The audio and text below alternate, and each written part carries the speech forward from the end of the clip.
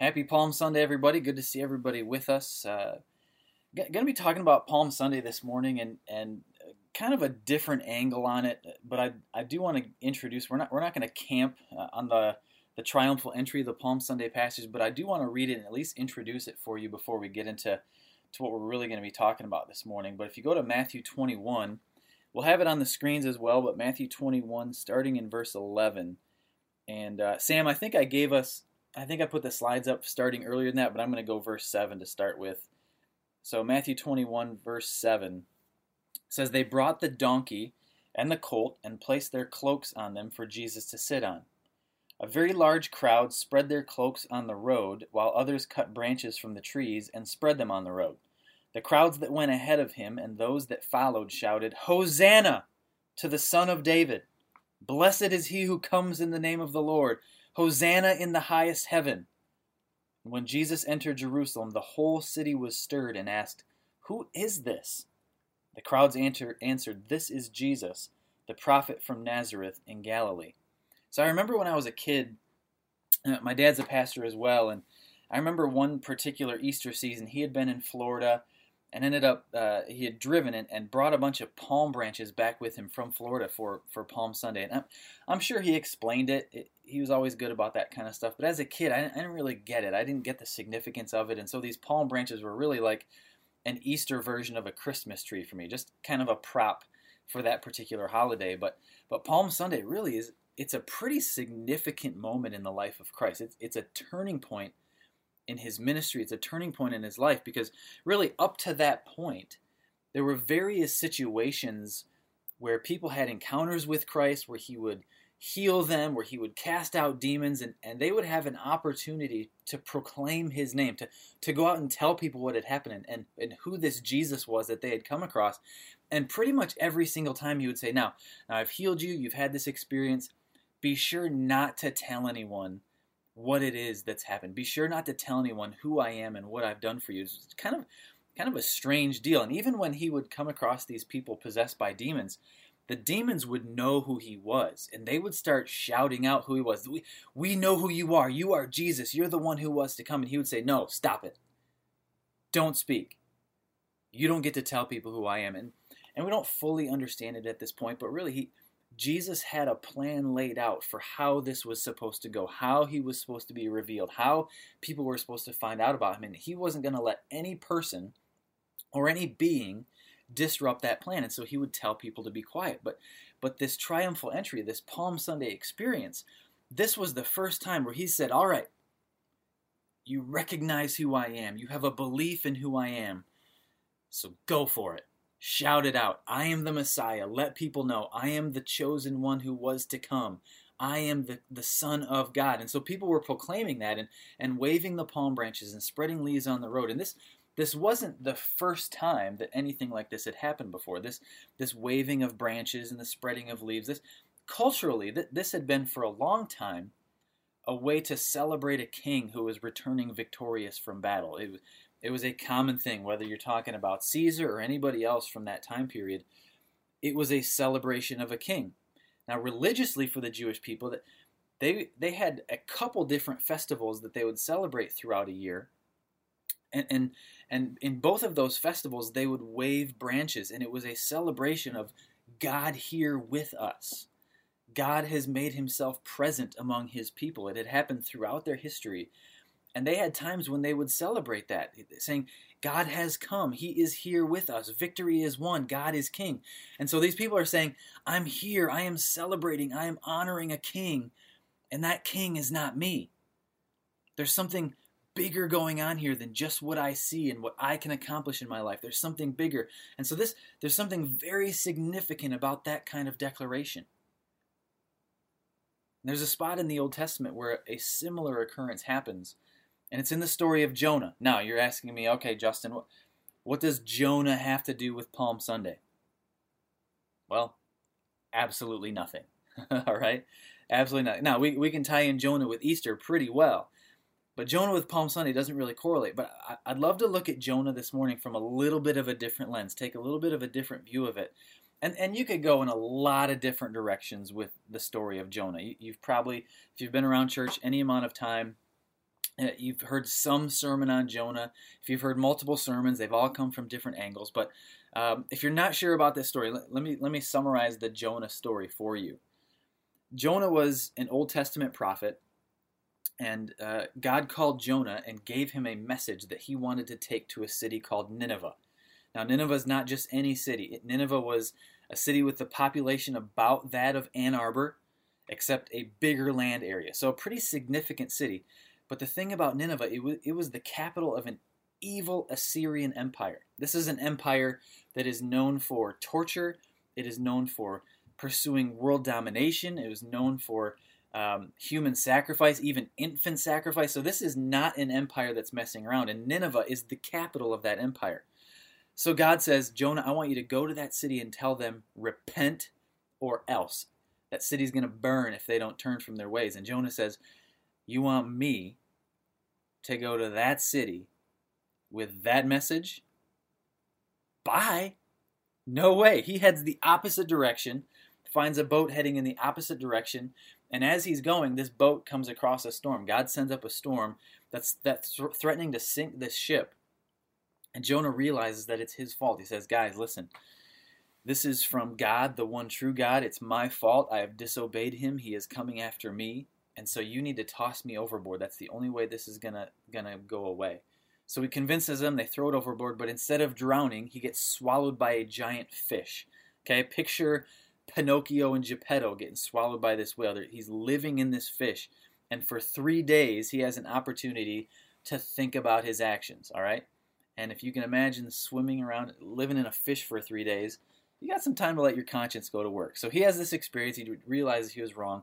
The fish throws him up on shore, and God comes to Jonah again and says, listen, I still have the same message. I have the same city. I need you to do this. And Jonah goes ahead and does it. And he preaches the message in the city. The city hears it and repents, and God spares them. The crazy thing about the end of the story is that Jonah is ticked. He actually throws a tantrum because God saved this city. And God says, dude, you're a joke. And the story wraps up from there. Now, looking at this story, I've kind of had a change in perspective over the years. And it's easy, in talking about Jonah and reading through the story and people preaching on the story, it's common and easy to turn Jonah into the hero of this story. But Jonah is not the hero. He disobeyed on his first try. He went begrudgingly on his second try. And even when he went on the second try, he wanted them to fail.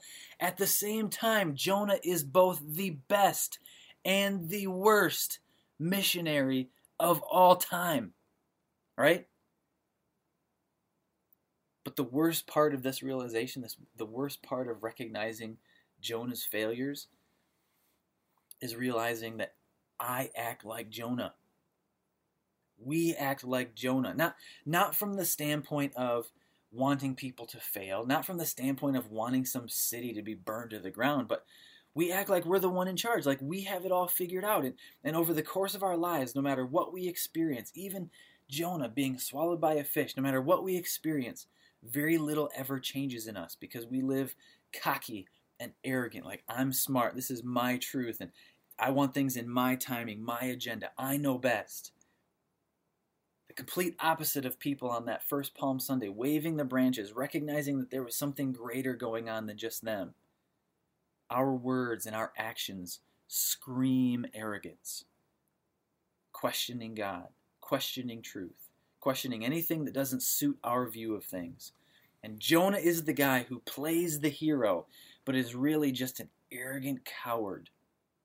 He's the guy we would destroy on Twitter, and we're just like him. We think we've got it all figured out, right? And the results of living our lives this way, we live life with an attitude, and we end up living life alone. Maybe not isolated, but alone and lonely. Maybe we even face some sort of destruction of our own in our lives. And no matter how hard we try, we end up dealing with the same ups and the same downs, the same frustrations, the same demons, the same weaknesses, experiencing no positive change no matter what we experience in our lives. And even over the course of months and years and maybe even decades, we look back and think, really? The same stuff? The same garbage in our lives? So we're not the hero. Jonah's not the hero. Who's the hero of this story? Who's the hero of this story? I want to go to Jonah real quick. We'll throw it up on the screens as well, but Jonah chapter 3, and we start to see who I believe is the hero of this story from the human side. Jonah 3:3. Jonah obeyed the word of the Lord and went to Nineveh.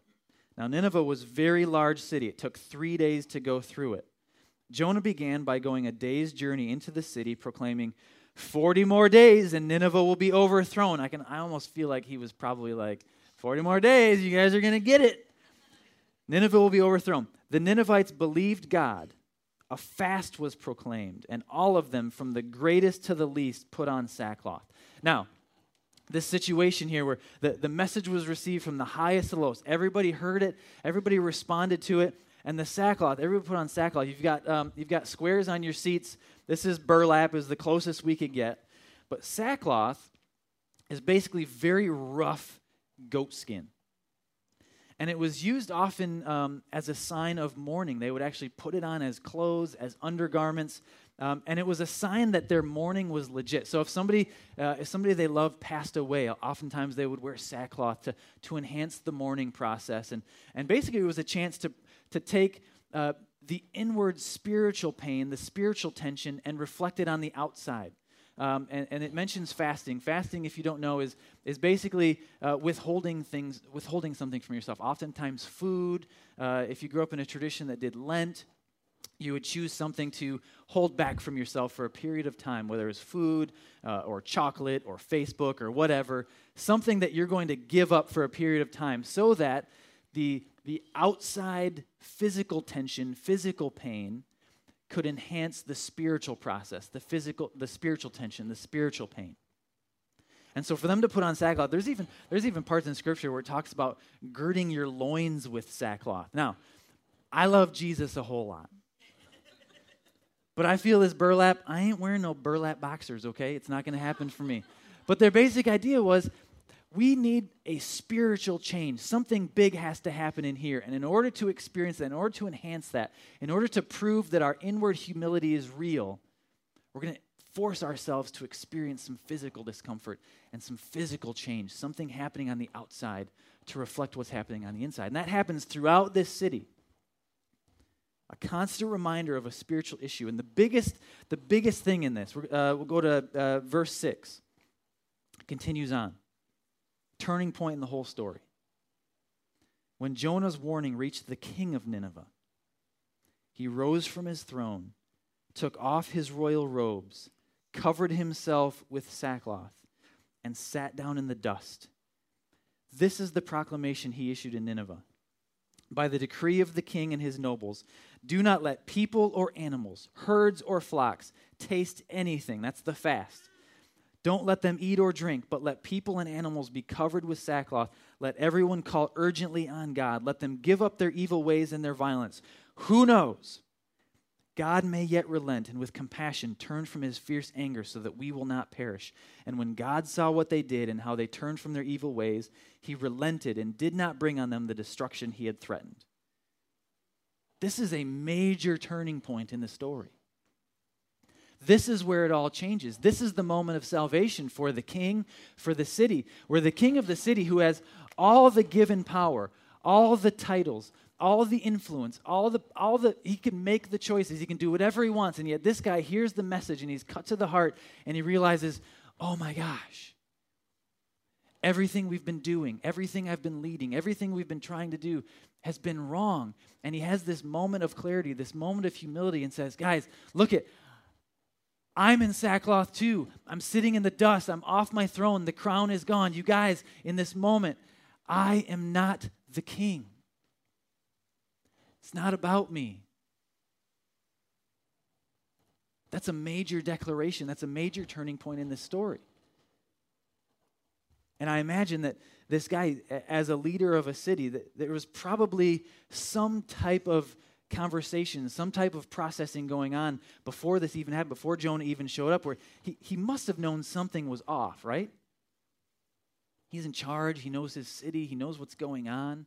for Jonah to show up and this half-hearted message to be received and to transform this entire city, he's probably trying to help this city turn a corner, probably trying to inspire some type of growth or progress or healing, trying to change things for the better with no success because they're just continuing this downward spiral. All they know are their false gods. All they know is their way of doing things. All they know is this advancement of the Assyrian Empire, and they're just going to keep doing what they're doing, but it keeps getting results. And I have a feeling that this guy, maybe this city, felt like, man, there's got to be something better than this, right? So when a guy like Jonah shows up and delivers this message, I think this king started to realize, just like the people on Palm Sunday realized, that I think there's something bigger going on here than just me. And so what this king discovered, and what we need to discover, is that the change that we're looking for, the transformation that we've longed to experience, the junk that we have prayed to have delivered from our lives, the forgiveness we've been searching for, that change begins with the declaration, I am not the king.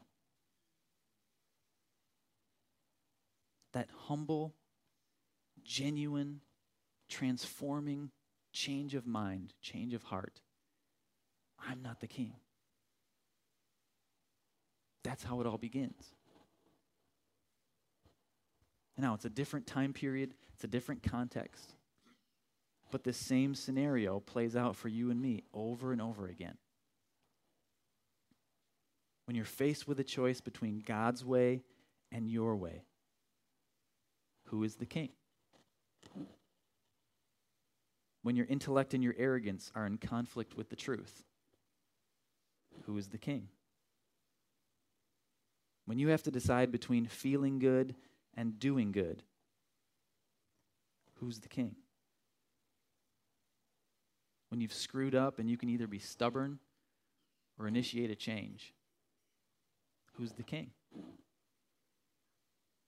And when a just, righteous, forgiving, loving, sacrificial alternative for king is presented to you, maybe humbly riding in on a donkey, or maybe being talked about 2,000 years later in a sermon. Maybe he's fulfilling every need, offering himself to you as a free gift, where maybe some around you are waving palm branches, or you walk into a room where people are singing worship songs, and some around you are maybe hesitant and watching with skepticism. When all that lays out before you, who's the king? How do you answer that? More importantly, how do you change the answer? A couple things. Question I want to ask you. When you're the king, what does your kingdom look like? When you're the king, what does your kingdom look like? Now, I can't answer that for you. Some of you I know really well. Some of you I'm looking at for the first time just now. But when you're the king, what does your kingdom look like? I don't know, but I can probably guess. I'm going to guess that at best, when you are the king, you're pretty limited in what you can accomplish. There's a glass ceiling because everything you're doing is in human strength only. So at best, you're facing a limitation on what you can experience and what you can accomplish in this life. At worst, when you're the king, there's destruction. Things are falling apart, there's heartache, there's broken relationships, there's repeated mistakes that continue year after year after year, and maybe for some of you, generation after generation after generation. Because here's the biggest issue. Even when you're the king, even when you think you're on the throne, even when you think it's about you, you're never the rightful king. And what happens when there's opposing kings? What happens when there's two kings trying to fight for authority in that kingdom? You can go through biblical history. You can go through world history. You can talk about when Saul, the first king of Israel, King Saul, and David comes up. And Saul, all of a sudden, you've got Saul who is king and David who's been anointed the new king. There is tension. There is conflict. There is warfare. How about when David's king and one of his sons raises up and his son thinks he should be king? Conflict, warfare, issues. Go world history. I don't know if you've seen the movie 300. King Xerxes is coming in, is trying to take over the world, and you got Leonidas. This is Sparta, all right? What happens when a new king wants to come in and be king? Conflict, warfare. Things are not pretty. Even when you're on the throne, even when you want to be king, you're not the rightful king. And so what happens? conflict, destruction, warfare, family, friends, work, all the things you love left in your wake because you think you're the king and the rightful king disagrees. What does your kingdom look like when you're the king?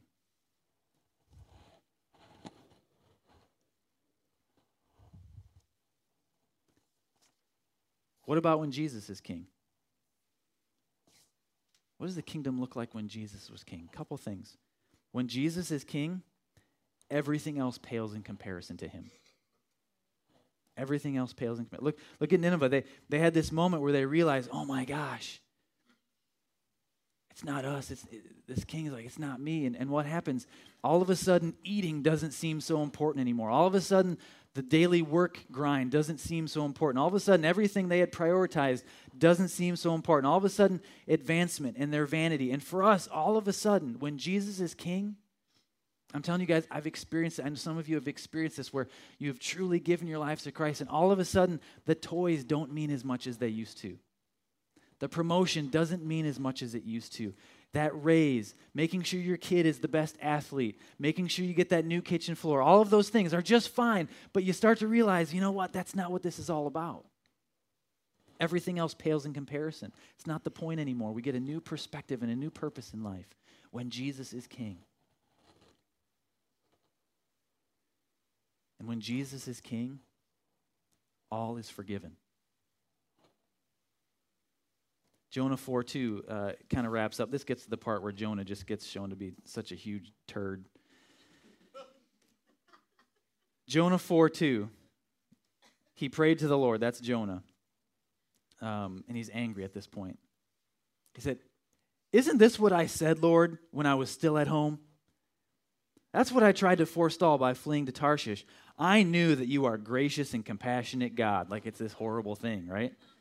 "Slow to anger and abounding in love, a God who relents from sending calamity." Now, this is pathetic on Jonah's part, like complaining, I knew you were going to forgive him. That's why I didn't want to go. I knew you were going to forgive him. It's pathetic. This is a God who loves to forgive. Loves to forgive. In the book of Psalms, Psalm 103, verses 8 to 12. This is one of my favorite passages in the Psalms. Psalm 103, it says, "The Lord is compassionate and gracious, slow to anger, abounding in love. He will not always accuse, nor will he harbor his anger forever. He does not treat us as our sins deserve or repay us according to our iniquities. For as high as the heavens are above the earth, so great is his love for those who fear him. And as far as the east is from the west, so far has he removed our transgressions from us." God loves to forgive. So the things that we walk into church with, the things that we go to work with, the things that we go home with, the things that we go through life with, things that we've elevated above God, made the king, we've made ourselves king, all the things in our lives that have messed everything up, God loves to forgive that stuff. That's what he's about.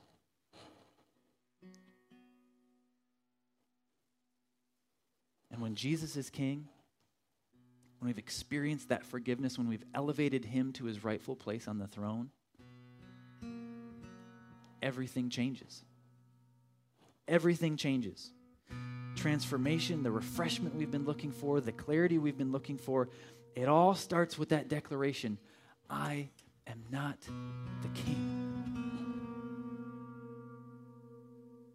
And so what needs to happen differently? What needs to change? We need to ask those questions. We need to think about what's the physical discomfort, the physical changes we need to make to reflect a desire for a spiritual change. Because if you look at the king of Nineveh, their biggest thing, it was, all right, we're going to stop everything and course correct. Nothing else matters until we get this right. What are some drastic moves that we need to make?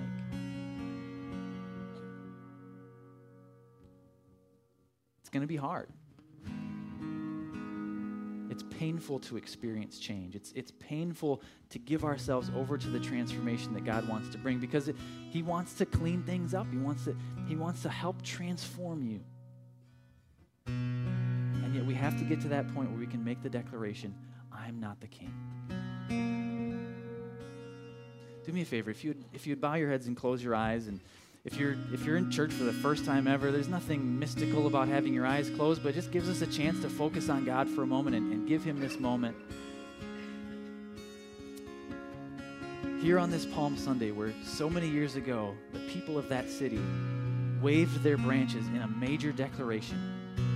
And hundreds of years before that, the people of Nineveh, realizing all the way up to the king that there was something bigger going on, and in order to experience the change that they had been longing for, they had to make that declaration. And so if you're here today and you've never experienced the transforming relationship with Jesus Christ, I want you to simply do this. In the quietness of your heart, just look up to God and say, God, I am not the king.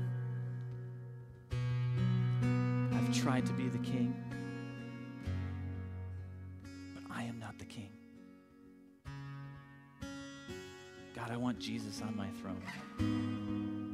Forgive me. Change me. Help me to live for you.